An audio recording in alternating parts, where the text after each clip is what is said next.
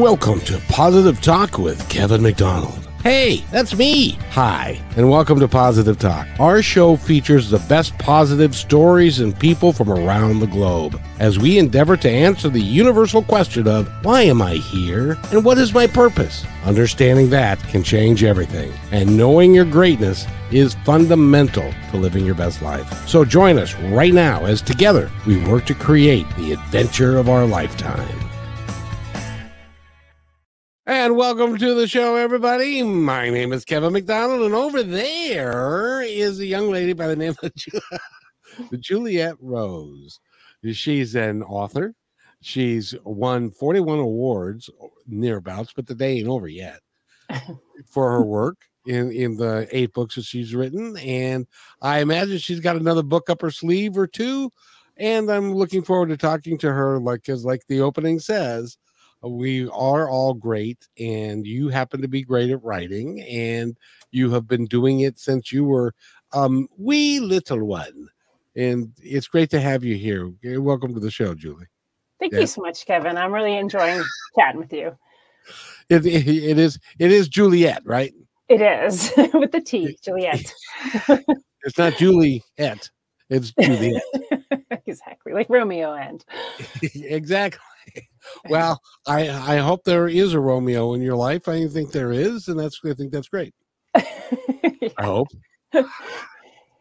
I think he hopes too. It's good to always have hope. It is. It is. Well, this is the new year, and you've got lots of things going on. So tell us a little bit about your background, where you come from, why you write, and maybe even the writing process a little bit. Sure. My background, I'm originally from New York. I was the youngest of 6 children and the only girl. So as you can imagine, that presented some challenges. I knew I wanted to write from a very young age. It was just, I would originally tell stories, and then that evolved into wanting to write stories. And so, even in school, I had a backpack full of manuscripts I carried around with me, and just something I knew I really wanted to do. In my 20s, I veered off a little bit. I actually had a child that was diagnosed with cancer. And so I veered off to doing more nonfiction, kind of writing about that experience and trying to help other parents and going through that. And so I did that in my 20s. She did pass away when I was in my 20s. I'm so sorry. Thank you. Yeah, it was definitely tough, and I put writing on hold for a while after that. And then when I did pick it up, I was interested in kind of looking at fiction more, because I really wanted to maybe create my own endings. So since then, I dabble in nonfiction still. I'll write for magazines or newspapers, but for the most part, I focus on fiction now. It is nice to be able to write your own ending and not have it be something that's out of your control. Exactly. Yeah. I love that about fiction. And I think even as a reader, the nice thing about fiction is, you can read about an experience that you've had and get a different ending for it. And that's really satisfying. Yeah, I'm sure. Yes, it would be. Now, what's the process that you use? Is it, I get all kinds of answers to this question, because some people say it's intuition. Some people say it's darn hard work, and I have to sit here and just fight for it every day. What's your process like? Yeah, it's not hard for me. Once I decided to pick back up writing, I had put it down for a little bit, just to focus on work. I was raising my kids and to focus on work. And so when I decided I wanted to start writing again, it really just took opening that aspect of my brain that I kind of closed down and saying, let me just think about something. So the first book I came back to write, which is my book Do Over, I remember I hadn't written for years. We're talking like 10, 15 years. And I was laying in bed one night and I thought, I really want to write again. I miss this. My kids are now grown. So I was like, how did I used to do this? And so I literally laid in bed and just let whatever image popped into my head pop into my head. And it was an image of a woman sitting looking out at the ocean from her car window. And you could tell she'd been chewing like on the sides of her thumbs, like with anxiety. And from there, it just grew. So I think for me, it's just allowing the floodgates to be open and things come to me. The littlest thing, a song on the radio, or I'll be walking the dog and I'll see something, and that'll just trigger an idea. So I think I have more ideas in time most times. Now, do you have to do an outline and to flesh out the characters? And some people make a real production of it to do all of that. Do you have to do all of that, or does it just kind of it's like watching a movie for you? It's a lot like watching a movie for me, and I definitely fly by the seat of my pants. So when I start, I'll usually have an idea of a plot and maybe a couple scenes that have formed in my head, maybe even characters. But what I find is when I sit down to write, if I allow it to just flow, a lot of that changes from that process. So maybe the initially character is going to be a certain way, or they're going to be the bad guy, or they're going to be the good guy, and then it changes because I listen to the story and I listen to my characters so that the most natural flowing story comes out of me. What does it feel like to be in the flow? It's funny. You mentioned my Romeo, my husband, and he said, when you get in that, he's like, you're a crazy writer later. He's like, you're so in that zone. He said, you wouldn't notice the house was on fire. And that's really true. Like if I'm getting in that zone, I'm in that story. I'm transcribing what I'm seeing. I'm no longer where I'm at. I'm there. And so it's amazing for me. And I love writing almost more than anything else that I do. So when I'm in that flow, it feels good. Like you feel like you're working out things in your brain that are kind of trapped in there. But I say for editing, it's not as fun. Now, are you self-published or do you have a publisher?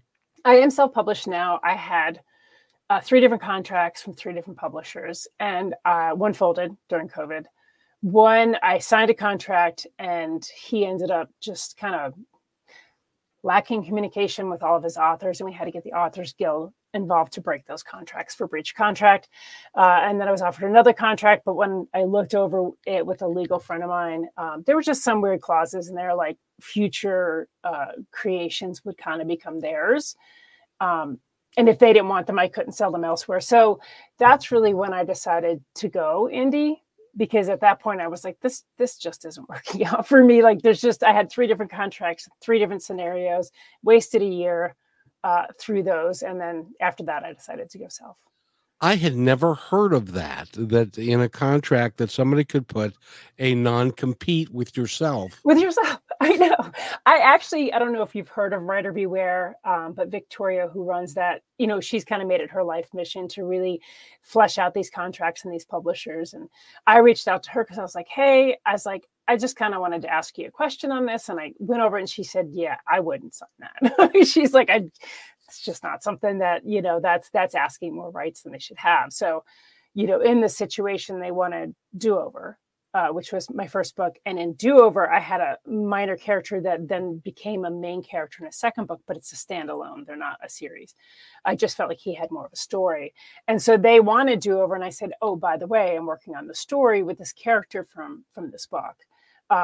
Would you be interested? And they said, well, we definitely want to be the first ones to look at it. But if we don't want it, nobody else can have it. And I was like, no, that's not happening. So that was pretty much, I think, for me, that and then having to break the contract for breach contract was just like, okay, if I'm doing this work and I'm really good at what I do, there is no reason for me to kind of be subjected to those type of things. Boy, no kidding, because buyer beware. Yeah. If you don't read the fine print, then you would be obligated to putting away a project that you couldn't sell or publish anywhere else because they wanted to keep the rights, but they didn't want to publish it. How is that fair? Is that even legal? I don't know. And that was, and when I looked, the problem is I think a lot of small publishing houses have cropped up in the last, say, 10 years.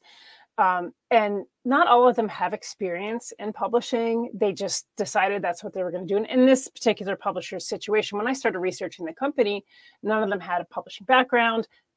They had a business background. So I started thinking, now I feel like I'm dealing with somebody that doesn't even know the rules of the road, basically.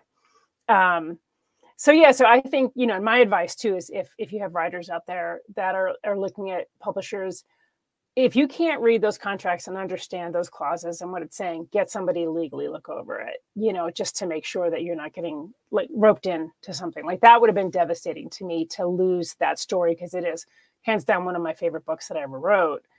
And if I had lost that right to publish it anywhere, it would have just sat gathering dust. I'm glad you had the foresight to do that and to get some help with it. But there again, it's expensive too to hire a lawyer and to have them. It seems every time I've hired a lawyer, it was just to say hi and shake their hands was like $500. Yeah, I will say on the side of the Authors Guild, if you are a member of the Authors Guild, they do have legal services where you can send them information and they'll look over it for you. That's what happened with the other publisher that we had a break for breach of contract. I just went through the Authors Guild and I submitted my information to them, and they helped me draft a letter for termination and kind of follow up with those type of things. So I want to give a big thumbs up to them. And if writers don't know about them, it's like $12 a month, totally worth joining that. That's a really good thing. Mm-hmm. So if they don't know about you're the first person that I've ever heard mention that. So I imagine there are a bunch of self-published folks who have no earthly idea about that. How do they get in touch with them? Do you know? I think it's just authorsguild.com. But if you just type in Authors Guild in the search bar, it'll bring them up. And then you can go through their pages. And they have a lot of different support things for authors. Like you can get health insurance through them. There's different things. They have community boards, things like that. But yeah, having that legal aspect is huge for a writer, especially like that, being self-published, or, having that ability to reach out to a lawyer and say, this doesn't feel right to me. Can you take a look? And have them go, yeah, that's not right. Which is what happened with that contract. As soon as I sent it over, they were like, absolutely, he's in breach of contract. We can draft a letter for you. We will mail it to him. We'll email it to him. And they did. They followed through on all their promises, and I was able to get my rights back for that story. Did you ever hear from him again? No. He did the thing where he would talk to them and be like, oh no, you misunderstand. Of course. But we didn't misunderstand. But he wouldn't talk to the authors. I'm part of a group of authors from that publisher who all went through the same thing. And we all got the Authors Guild involved, and Publishers Weekly did an article on it because it was such a sketchy situation. The same thing happens with musicians. You guys work very hard at your craft. You love what you do. You are creators and you're creating great stuff. And then you've got to negotiate this minefield that is legalese and this, and people are trying to take advantage of you. It's hard. It is. And I think being a creative out here now and trying to sell your work, it's very easy to feel demeaned very quickly, or to feel like anything you're offered you should take because it could be your only chance. And I certainly went through that. Like when the first publisher folded, and then I got that weird contract with the weird clause. And then the one I had signed he quit responding. It was a really hard decision to say, I'm going to cancel this contract. Like I'm going to go away from working with publisher. And I think a lot of people are afraid of that, or afraid they're going to blow their only chance. But I have to say, just do it. Like, you value your work, make people value your work. Don't let them, give you nothing for your hard-earned. It's your soul. I mean, you're putting that into what you do. And so, yes, it's scary. And I've had writers that have reached out and said, I was offered this contract. I'm not sure. And I'm like, you got to follow your gut. Ultimately, you have to say, if it doesn't feel right, it's probably not right. Which leads me to a question. To become a publisher, do you have to, pass a test, or can you just say, I'm now a publisher? And they can say, I'm a publisher. It's literally, and especially in this day where it's so easy to print on demand, they don't really have to invest anything for the most part. They can say, I'm a publisher, I'm an editor, and not have any certifications or anything to back that up. And then they can pop onto Amazon and they can publish a book, and it doesn't cost them anything. The problem is you're not getting editing then, and this is with this editor, the complaints that were coming forward from people that had books published by him. He wasn't editing the books. They were going out with major errors. I mean, it was to the point where you would do better self-publishing than to go with somebody like that. And because they're interested in making money, they're not necessarily, they want you to sign on the dotted line, but they're not interested in doing exactly what they say they're going to do, because editing is expensive. It is. It is, but it is absolutely worth it. I mean, if you're going to put your money into one thing on your book, editing should be the one thing you put your money into, because it's the first thing a reader is going to tear apart. Like if you ever read reviews, no matter how good a book is, if there's an error in it, every reader is going to call it out and put it in that review that there's an error on page 47. So yeah. Now, when the editors that you use and have used in the past, do they kind of give you an idea of like how the story is flowing, and maybe that chapter 3 doesn't really fit with chapter 2, and do they do that kind of stuff? Yeah, it depends on who you're going to and what you're going for. So you can get somebody that's like a kind of a broad spectrum editor that's going to do all of it: line editing, copy editing, developmental stories. I like to use beta readers first, which are people that just read the story and then give you feedback. And as a reader, like how I felt about it, they catch a lot of errors as well. So usually I start with my beta readers. I'll go through that first draft a few times. Then I'll send it out to beta readers because they're really the most keen, I think, on the story, because that's what they do. They're readers. This is, it's almost their job. Like they're just like, this is really important. And they're really quick to say, hey, right here, you said this, but on this page you said that, and it doesn't quite gel. Or what were you trying to say here? I didn't really understand. And you don't always agree with them. Sometimes they'll say something like, oh, I didn't like this part because this, but it really is kind of pivotal to the story. But I love beta readers so much. And then with editors, I tend to go more like, hey, can you catch mistakes? Like that's what I'm going to an editor for, is really the mistake aspect of it. Like, did I misspell something? Did I contradict myself? And that happened one time where I had on one page had said something, and then the next page made a mistake with the timeline, and somebody caught that and said, hey, just so you know, you said this timeline here and this timeline here. And I was like, oh, great catch, So I think, again, beta readers are phenomenal. I don't think they get enough credit. Some are paid, some aren't. Like, I mean, there's some that are just that avid of fans where they're like, I want to read your next book and give you like advice. And then sometimes I've paid them to like, where I'm like, hey, I really, especially if I'm dealing maybe with different kind of cultural aspects or dealing with disabilities. And I'll purposely find beta readers that have those experiences so they can catch me if I'm just really off on what I'm describing. Because there's a lot of research. If you're going to talk about, as an example, somebody that is disabled, you're going to have to do some research on that particular disability and how they function and all that kind of good stuff. You really do. And I've been frustrated. My husband actually has cerebral palsy. And so there's like a lot of frustration in Hollywood where you see them present a disabled character that either isn't disabled and it's somebody acting to be disabled, or they are disabled. But they put them into a trope like type of thing where they don't really have depth as a character. It's really, they are their disability. And it's really important for me to not do that. Like when I'm writing, I want to make sure that I'm showing the person as a person first that is dealing with their disability versus the person being their disability. I think that's awesome. I did want to mention a couple things for you, is that you lost a child in your 20s. Your husband is you seem like a very put together, happy person, even though you had challenges in your life. How do you get through it? I used to say this after my daughter died. People say, I wouldn't be able to do it. And I said, what choice do I have? Like, the sun's going to rise. I got to wake up. And the time I had other children, I have to get up. I have to take care of my children. The happiness or the aspect of me that tries to stay positive is because everybody's dealing with things. I'm not the only one. So like for me to sit there and be bitter and say, well, I've been through this, and, all of you haven't, everybody has some burden that they carry. And so I think it's better for us to try to connect and find those positive aspects than to kind of sit on our pity pot. I think it's really important because you've got a long life to live. And if you live your long life in having a pity party the whole time, then you're not going to achieve everything that you could in this life. And you're not going to enjoy it. I mean, I promise you the minutes of feeling sorry for yourself go a lot slower than the moments that you find joy in the simple things. It's amazing, because one of the things that's been rattling around in my head is there are a percentage of people out there who, for whatever reason, live in the world that I call the world of hate, division, and fear. And they tend to live in that world and they embrace that, but it can't be satisfying.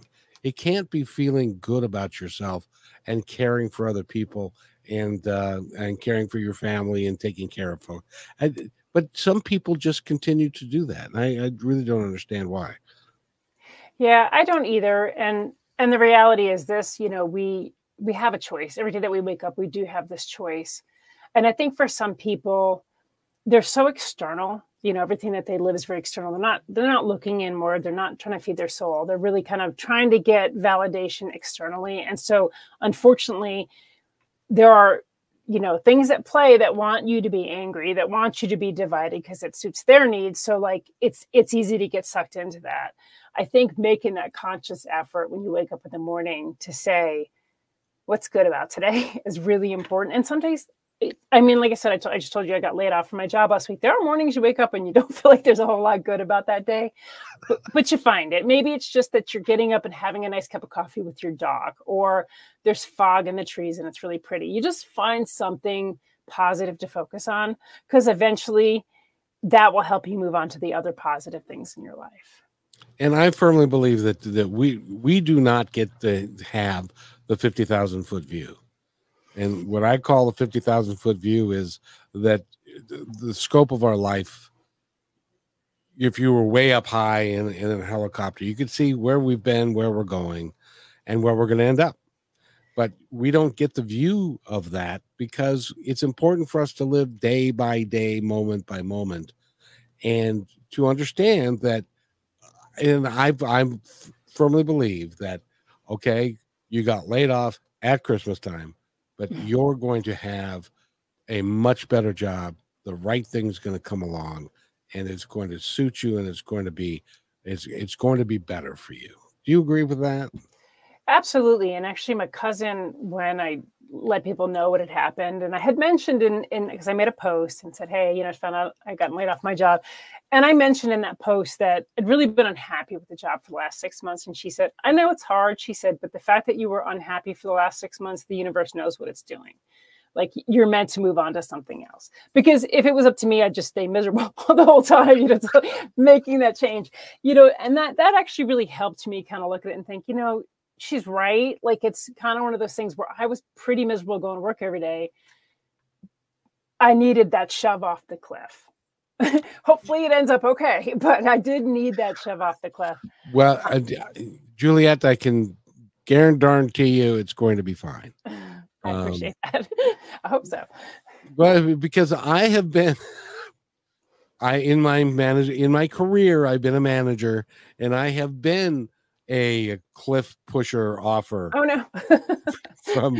from time to time, and I had 3 different people who I let them go for performance or whatever, and I saw them later, like at a convenience store or a restaurant, and they said, I just wanted to tell you, I am so grateful that you did that because I hated that job. Yeah. But I could not see, I had responsibilities and I had the mortgage and I had but I hated going to work every day. And I said, well, you know what? It showed.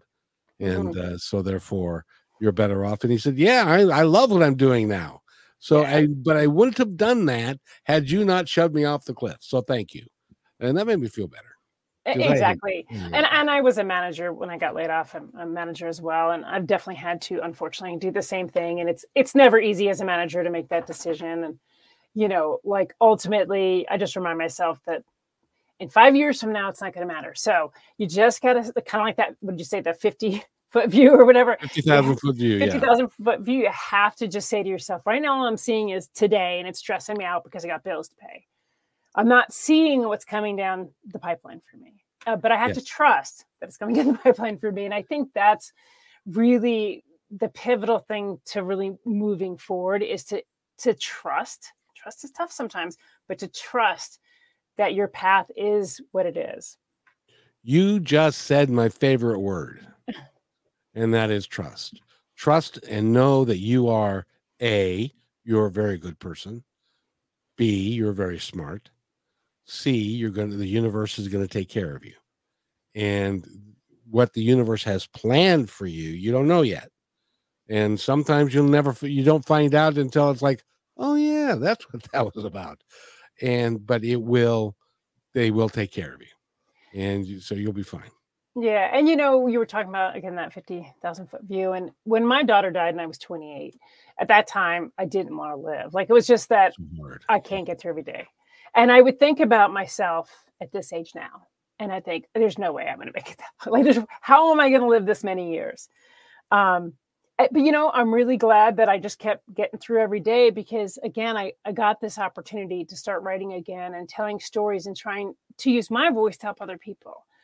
And so, like, I'm grateful, not through what I went through, but that I stuck through it. You just said another one of my favorite words, which is grateful.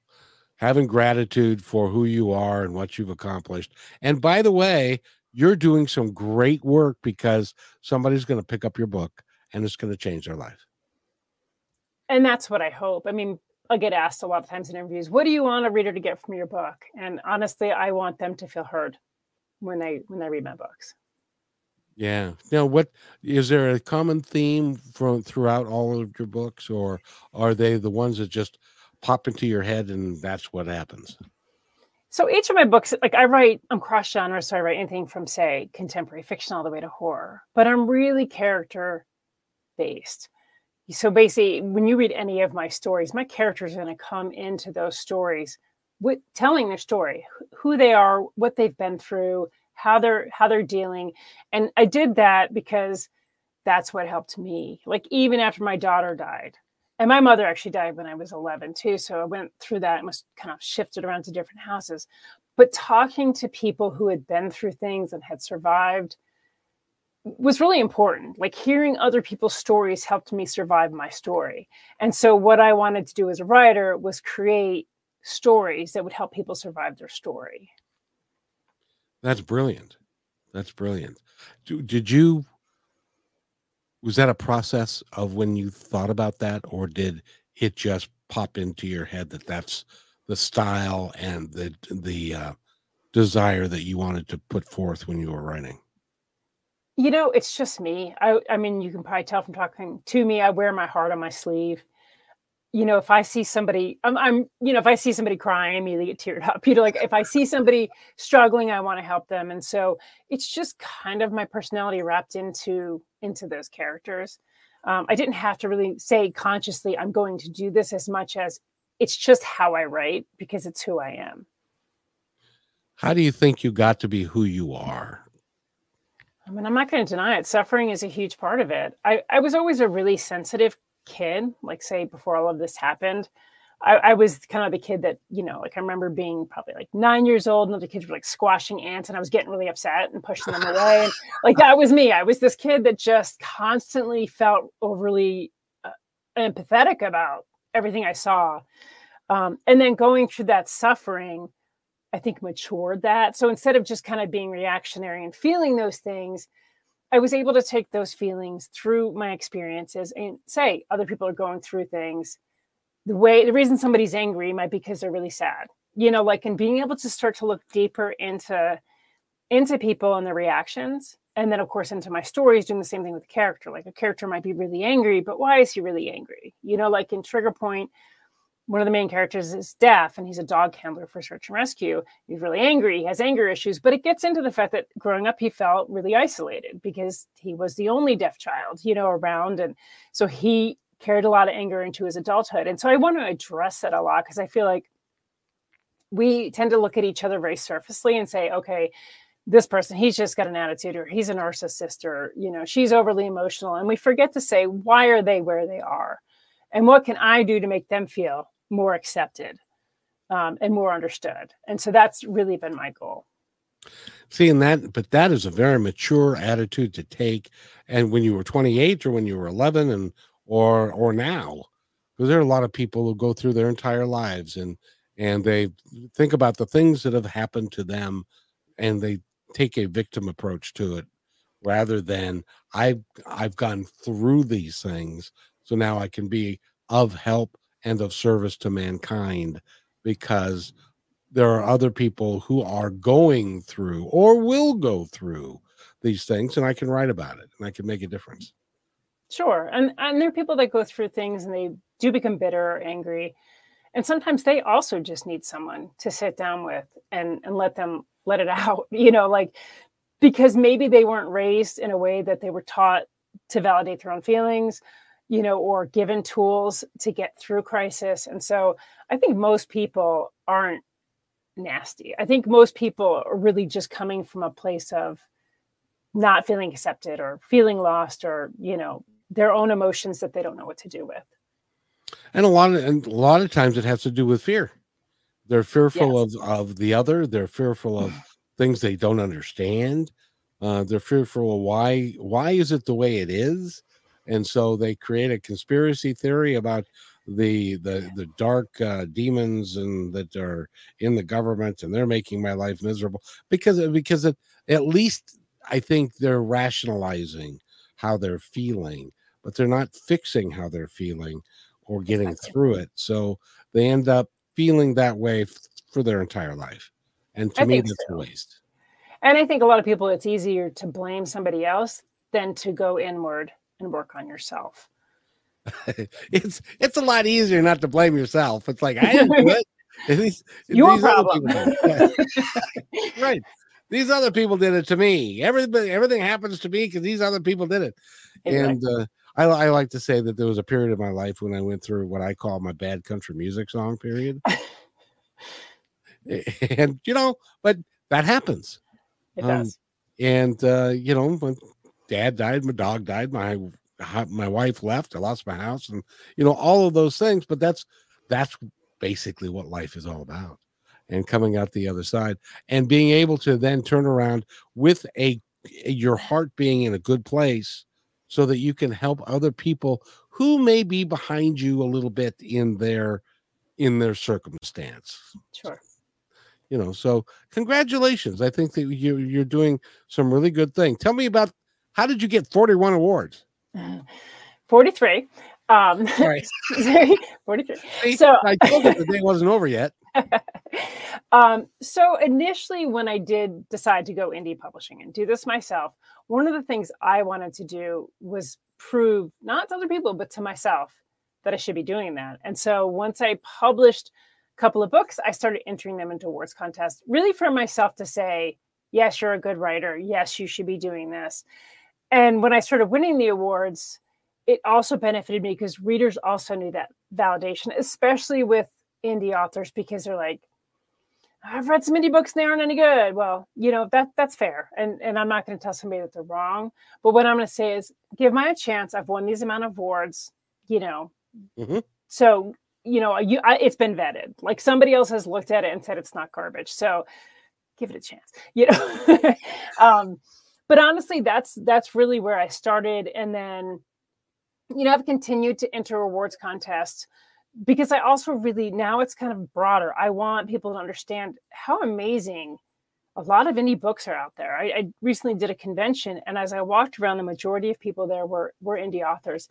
I was blown away at the quality of books. I mean, I think that nobody would know the difference unless you told them. I actually think in a lot of cases, indie books are better because there's not all these kind of rules to like, well, we're trying to make a lot of money, so it's got to be this mass market kind of idea. You're allowed to be a lot more creative and a lot more niche as an indie writer. I find the same thing in media. The type of media that I do is that if I were to go, I'm told that I have a good voice for it and I could go probably get a job in media, but then I am at the control of somebody else and somebody else's vision of what they want to do. And as an example, I'm loving this conversation that we're having.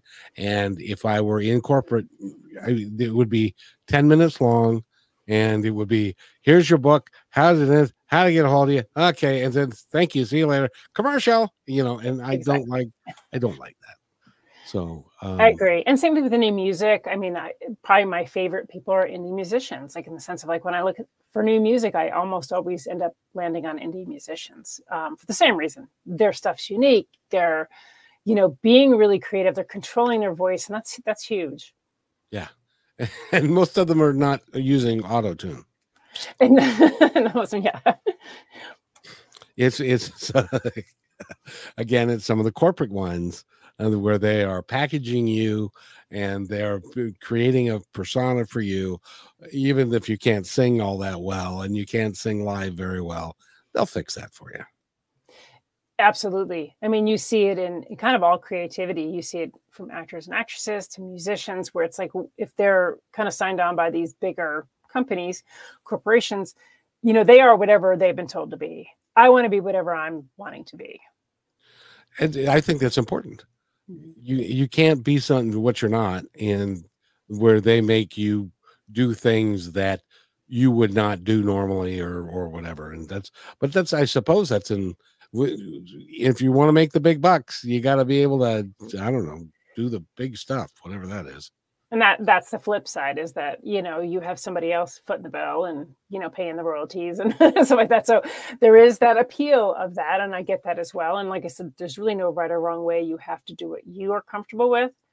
But, we all die. And at the end of my life, I want to know that what I did is something I believed in. And the interesting thing, now you're significantly younger than me, I think. I don't know. Yeah, I'll be honest. I'm 66 years old. See, and I don't look a day over 65 and a half. I'll be 53 next month. See, you're just a child, and so you've got a long time left, but you don't know when that day is. And so it's important to live your life to its completion every day and do the best that you can. And to my mind, we were talking about hate, division, and fear earlier. To my mind, being kind, being loving, being charitable, having empathy, I think all of those things are very important as you go forward in living your life. Because I want to be known as the guy that is nice.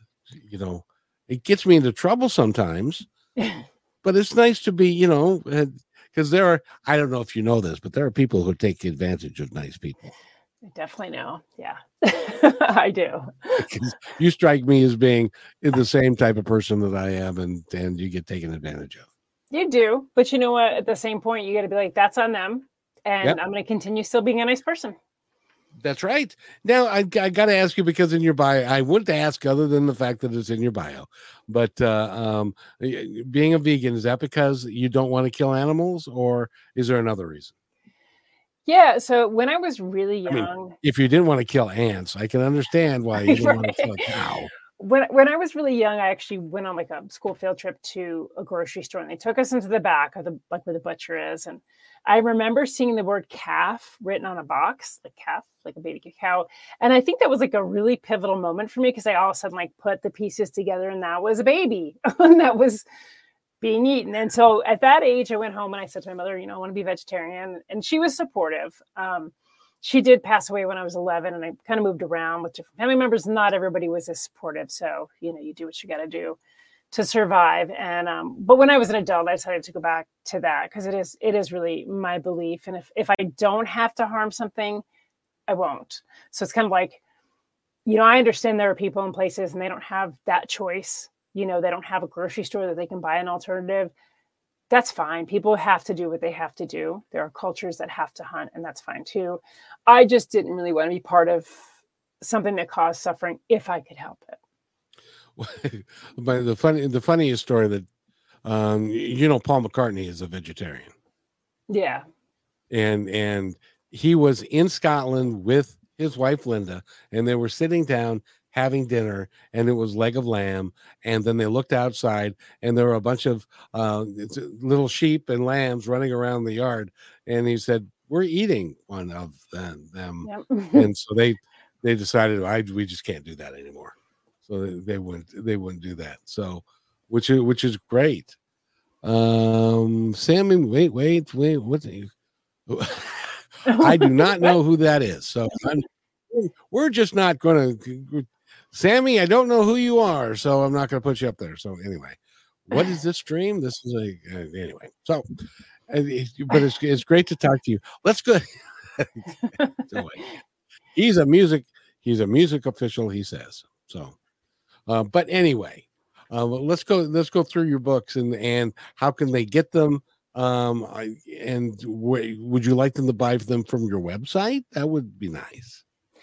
Yeah, so they have a few options. I have my website, which is authorjulietrose.com, and I have links to all of my books there, so you can get them on Barnes & Noble, Amazon, whatever. I have linked there. You can also go directly through me. My email is listed there as well, because I always keep a stock myself that I can sign. So if they wanted something signed, they could go directly through me. And I recommend that because you make a little bit more money that way. And it's more personal. I get to put little goodies in the package and everything too. So, oh yeah. and by the way, a signed copy would be something of value, I would think. I would think so too. Eventually, you know, when I'm big and people are like, oh yeah, I got her book back when she was nobody. You are not nobody. I know. You so get that thought out of your head. You're very important. By the way, we're talking with Juliet Rose. And they can go to julietrose.com, correct? Yeah, authorjulietrose.com. Is my website. And then it has links to everything. It has my social media links, it has book links, it has little information about me, some of my musings. Sometimes I'll throw up something there I'm just wanting to write.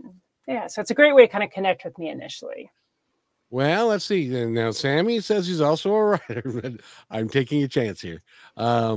He says, I'm also a writer, and so I joined this for some advice because I'm writing a book that has 50761. I have no, what does that mean? Do you know? No idea. So 5076. Sorry, Sam, I don't know what that would be, but the advice. It's got 50,000 words, so it's a big book. That's actually not bad. That's really just kind of passing from a novella into novel as far as like word count goes. So that's a decent word count size. You know, really right now your popular books tend to fall under 100,000 words. So usually between about 70 to 100,000 words is your typical kind of like book you'll see out there. I tend to stay around that too, you know, anywhere from, I think my lowest was like 75, my highest is like 85. So I tend to stick around that as well. As far as advice, just write it and then have somebody else read it. That's honestly my best advice. Just get it down on paper and then find somebody who's willing to read it. If it's not your family, because they don't want to have to, you know, you can go to Fiverr and find beta readers. You can go to Facebook and join groups that have readers that you can say, hey, I'm just looking for someone to read through this for me to kind of give me some feedback. But definitely get that feedback, whether it's from other authors or from readers. Just get that feedback before you put that out into the world. But the most important advice would be just do it. Just do it. Yeah, get it onto paper. So many people talk themselves out of writing because if you get onto any site, there's so many writing rules. Like, don't do this. This is wrong. You should do it this way. No, it's that way. And they contradict themselves. And everybody's got an opinion. And the fact is, it scares a lot of writers off. And the fact is, it doesn't matter. There are really no rules. There are books of every kind out there. So just write it and then get someone to read it because your reader is your most important person. Now, in your writing, do you ever consider the reader when you are writing to make it so more interesting for the reader, or does your story content just flow in a way and you just let it go and then see what happens? I think initially it just flows, but when I'm going through, say that first, so I do just write it like that, just get it down, mistakes and all, first draft. When I start going through that second draft, I try to go in more as a reader. Like, okay, I'm reading this now as kind of a third party. And there are definitely times, and I don't do major rewrites. It's just not who I am. But there'll definitely be times where I'll stop at a section and go, you know, like even to me, this doesn't feel quite right. And I'll note it and I'll think about it. And I'll figure out there's a different way I can approach that subject matter or that situation to make it more flow. So I do consider the reader, but not necessarily with that first draft. First draft is like, get that story on paper, just do it, because that's what's going to hold you up the longest is writing it. And then from there, like I said, I do that. And then like I said, I use beta readers. I think they're going to be very honest. I've had ones that didn't like certain sections of my book that I changed. And I've had ones that didn't like certain sections of my book that I didn't change. Because again, I felt it was important to the plot or the character's development. But I definitely consider the reader because, you know, once I'm doing that final stuff, because that's who I'm selling it to. If I'm making a sandwich at a restaurant, I'm going to think about the person who's going to eat it, you know? So why wouldn't I do that with writing? Very good. And we're having a conversation with Sammy now. So, yes, I consider the reader and the audience. I tried to throw a little something in for everybody. I'm working on a medieval historical fiction. So I have action for boys and a side love story for the girls. Let me just correct that. You have action for the girls and a side love story for the boys. You have it for everybody. Because, like, I mean, I love good action.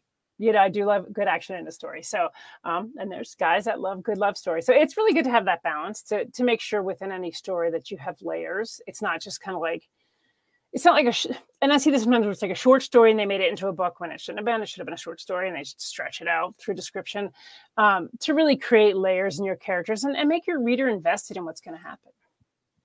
Exactly. And I remember a medieval book that I have, and when my son read it, it's called Black Knight.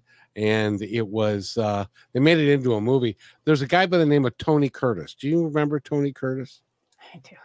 Yep. Oh, good. So you are at least that old. I'm at least that old. But the movie was called Black Shield of Falworth, and it was in the late 50s and early 60s. And Sammy was, he knows who he is too. That's great. But you know, medieval, and it was even written in medieval language. So my son tried, and it took him a while, but then he figured it out and he loved it. So, you know, do what you do. And whoever, now I got to ask you, when you're writing and you're about to publish a book, do you look at it? So do you look at it like, I did the best I could. This is the best work that I know how to do. I love the work I did. Now I'm going to let the universe or people decide if they want to buy it or not. That is none of my concern. No, I think that, again, I'm offering something out into the world. If I was just writing for myself, I could stand on my pedestal and say, I like it. I don't care what anybody else thinks, but I'm trying to sell books. So I have to really make sure that I've done right by the story and right by the reader. And that's where I think, like I said, having other eyes on it before you stick it out into the world so that somebody can say, I just didn't feel this. Like, it didn't jive for me, or I was confused by it, is really important because, again, you're not doing this for yourself. You might be writing for yourself, for your soul, but if you're marketing it and you're trying to sell books, then you're doing it for the reader. So at that point, you need to switch gears and say, yes, it's my story, but now it's their story. Indeed. And maybe that's why I'm not real profitable, is that I need to market myself better, I think. So, and in any event, Juliet, thank you for coming on with me today. We've had a problem getting together, so I'm glad we finally did. Me too. Because you had a sick kid, and then it was football and stuff. But will you come back and share more thoughts? I think you're delightful. Absolutely, this has been a great conversation, and I would love to. Good, because I really love having great conversations like this, because as Sammy will attest, it can help him. Absolutely, and it can help others. Absolutely, that's what we're here for, right? To help each other. That's all we got. And exactly. As a matter of fact, that's what I say at the end of every show which is be kind to one another, because each other's all we've got. And exactly. I firmly believe that if we take care of each other, and everything will work out as good as it can. Oh, and Sammy says, yeah, I'll recommend y'all. Please do. And Sammy, go to Juliet. Author JulietRose.com. I need to do that. So author JulietRose.com, and buy one of her books, and buy all of her books. Actually, she's got 8. Did you have another one that's coming out anytime soon? Yes, so I have 8 novels and a novella currently, and then I have a 10th book I'm working on, which should be out the end of next month. So I'm looking at a leap year release date. Then is this a leap year? It is leap day. Yeah, leap year this year, and then February 29th is leap day. So. Oh, cool. I didn't know that. So, well, then that means 24 is going to be a great year. Hopefully. And knock on wood. Is there wood to knock on? I don't know. you'll need to come back and talk to me when it gets close to that book being released. Definitely. Yeah. I'd love to talk about it. And that would be awesome. So I have another show I've got to go do, but I want to thank you very much for being here. And again, go to authorjulietrose.com. That would be just perfect. And so given that, I want to thank everybody for being here. And I get one more time, Juliet, authorjulietrose.com. You got it. Yeah, very good. And thank you for being here. I really appreciate it. Thank you so much. Now, if you stay right there, I'll be right back. Thanks for enjoying this episode all the way to the end. This has been a production of kmmedia.pro. Please visit our website, oddly enough, named kmmedia.pro, for more details about us and our mission, which is to provide great positive programming designed to inspire us all. I'm Kevin McDonald, and I'm proud of these shows, and I truly hope that you'll like them and share them with friends and family. So on behalf of our entire team, remember, be kind to each other because each other's all we've got. We'll see you next